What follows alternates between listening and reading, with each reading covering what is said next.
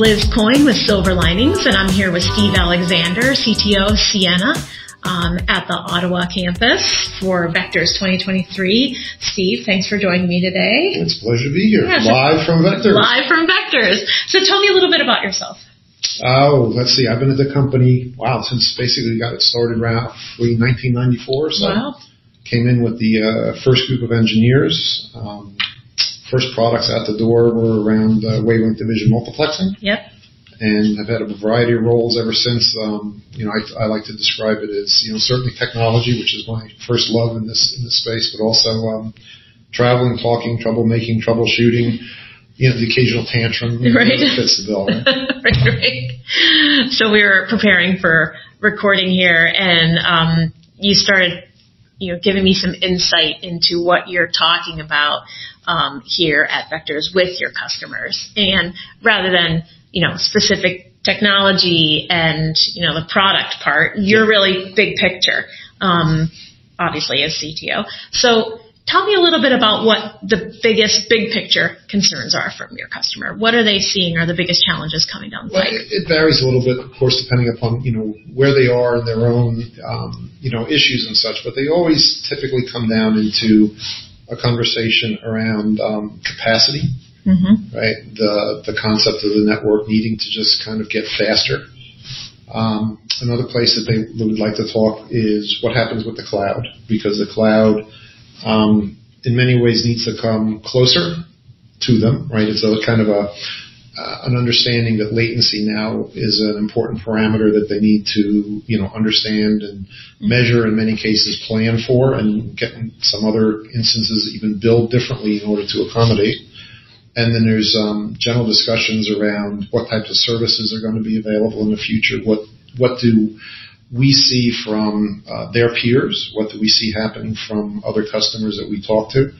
And what's the evolution of business services going to look like? It's been a great set of conversations with folks, because one of the things that's really nice about Vectors is it's talking directly to the development engineers.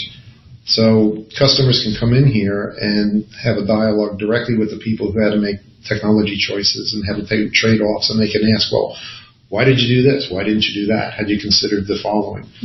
And it's a two-way street. It's great for our engineers to hear directly from the customers what problems are they facing. Engineers, we kind of exist to help solve problems, right? So understanding what the problems are is critical.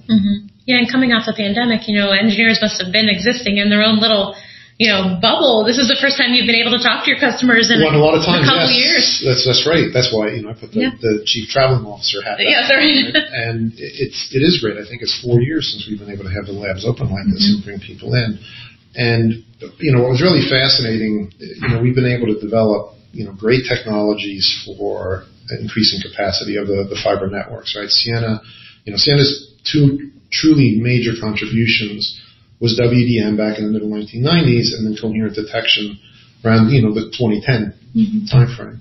And that's the two technologies that really enabled the internet to scale up in terms of, capacity and such. So I like to say we're responsible for building the circulatory system for the internet. And that, paid off tremendously during COVID, because people could go and work from home, and there was sufficient bandwidth in most cases. And if not, there was, relatively straightforward ways to add additional capacity. What people also learn is that the architectures of old, where we typically had, static architectures, and there were nailed up amounts of capacity, and you would build a residential network, and then in parallel you'd build an enterprise network, and then you'd build a third network for wireless. That wasn't the right way to do it anymore. You needed the whole infrastructure to be much more fluid, dynamic, adaptive is the way that we talk about it, right? Building the networks to be adaptive. And that was a huge lesson, learned about network architecture. But we felt fortunate that, having developed these high capacity technologies, we knew how to apply them to solve these problems.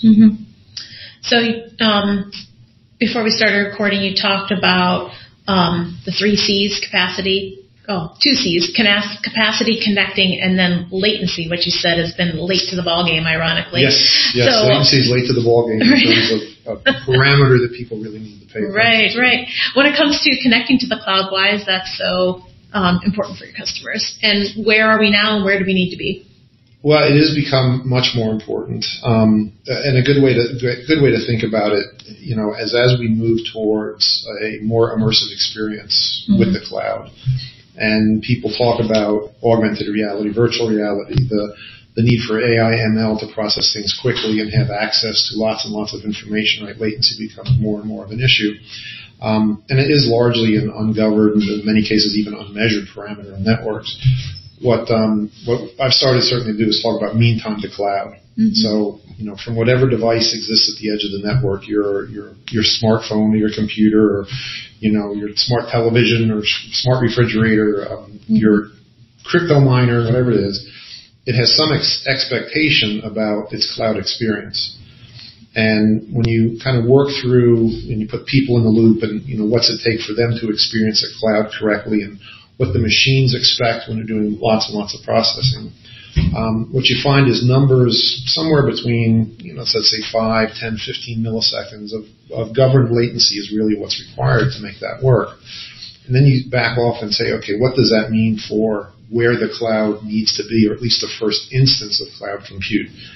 And you're going to find, your edge cloud locations probably are going to be between 75 and maybe 150 kilometers away from you if you're really going to have an immersive experience. So if you say, just to pick a number, 100 kilometers, and you go and say, in a major metropolitan area, how many of these things do I need to hit that? You're going to get, a handful. And then for redundancy issues, what people like to call blast radius, if something really fails from, a major event, total power failure, earthquake, flood, fire, that sort of thing, right? The whole site goes down. How many people are affected? You factor in all the redundancy.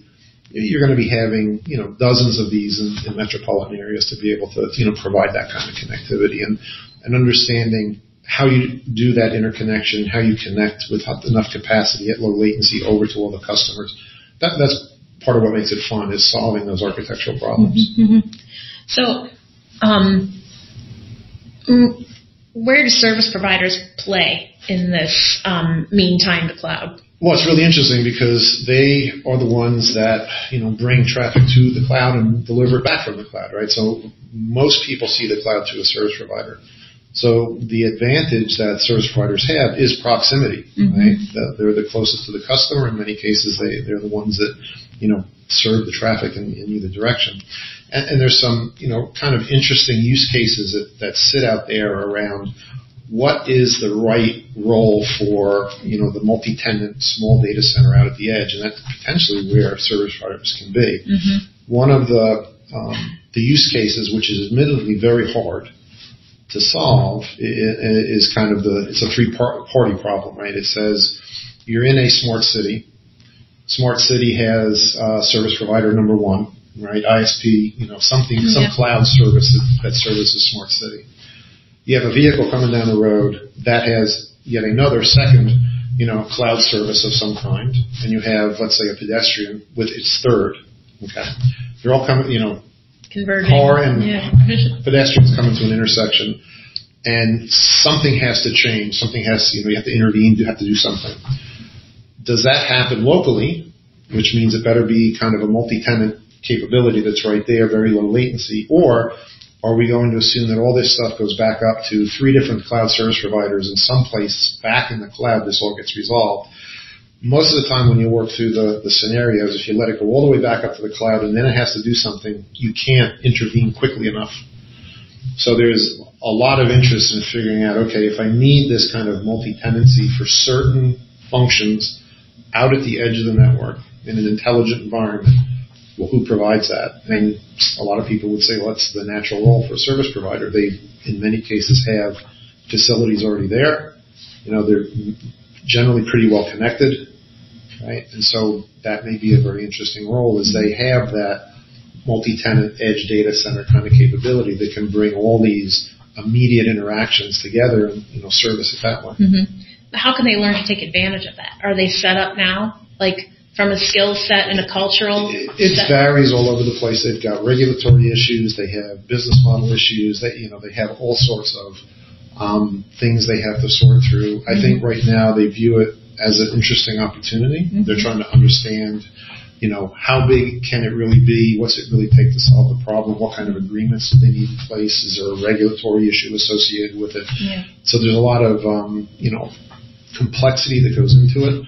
But from the kind of technology and architecture point of view, there's clearly a role there. Yeah. The question is, who wants to step up and who wants to solve it? Mm-hmm. Okay. You also talked about where business services are going. Yes. Why don't you give me some ideas around where business services are going? Well, so it's been an interesting bunch of conversations, and I don't yet have the right terms for it, I don't think, but I've started calling it kind of the mine model, mm-hmm. right? The yours model and the theirs model. The mine model says, look, I'm a fairly sophisticated enterprise customer. I need a lot of connectivity, high capacity. I'm just going to get, dark fiber connectivity from somebody. I'm going to give it to my folks, my IT shop, and my IT shop's going to run. It's going to be mine, right? And we're starting to see that certainly in kind of the Fortune 10, maybe Fortune 50, who have the sophistication and need for that kind of a capability.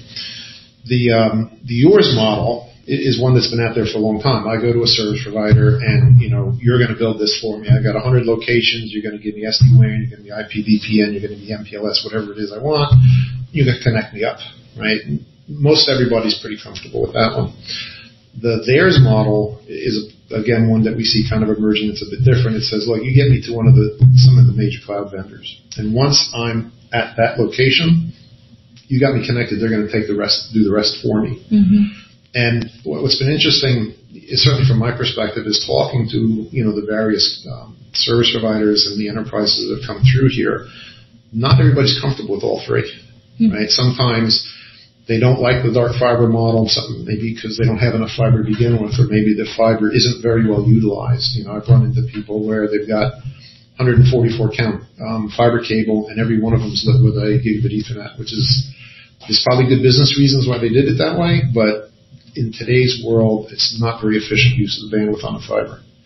I've got others that worry very much about, well, if all I'm doing is giving you connection to the cloud and all the value add is from the cloud, what's my role? Right? So it's been a very rich set of conversations around how this business and enterprise, services space is going to evolve. Mm-hmm. Well, thank you so much for inviting me here today, Steve, for Vectors. It was a pleasure to meet you. It's a pleasure to have you here. I can tell from all the tours that you took that you got the right sense of what we're doing here. It's excellent. Exactly. One last question, CTO level. What's next?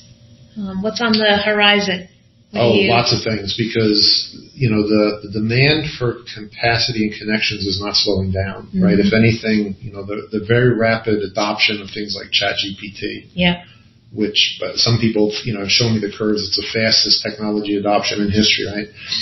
That's going to continue this march towards, 30, 40, 50% of your growth. And what you found is the infrastructure that we provide, this kind of circulatory system of the internet, of the cloud in some sense, right?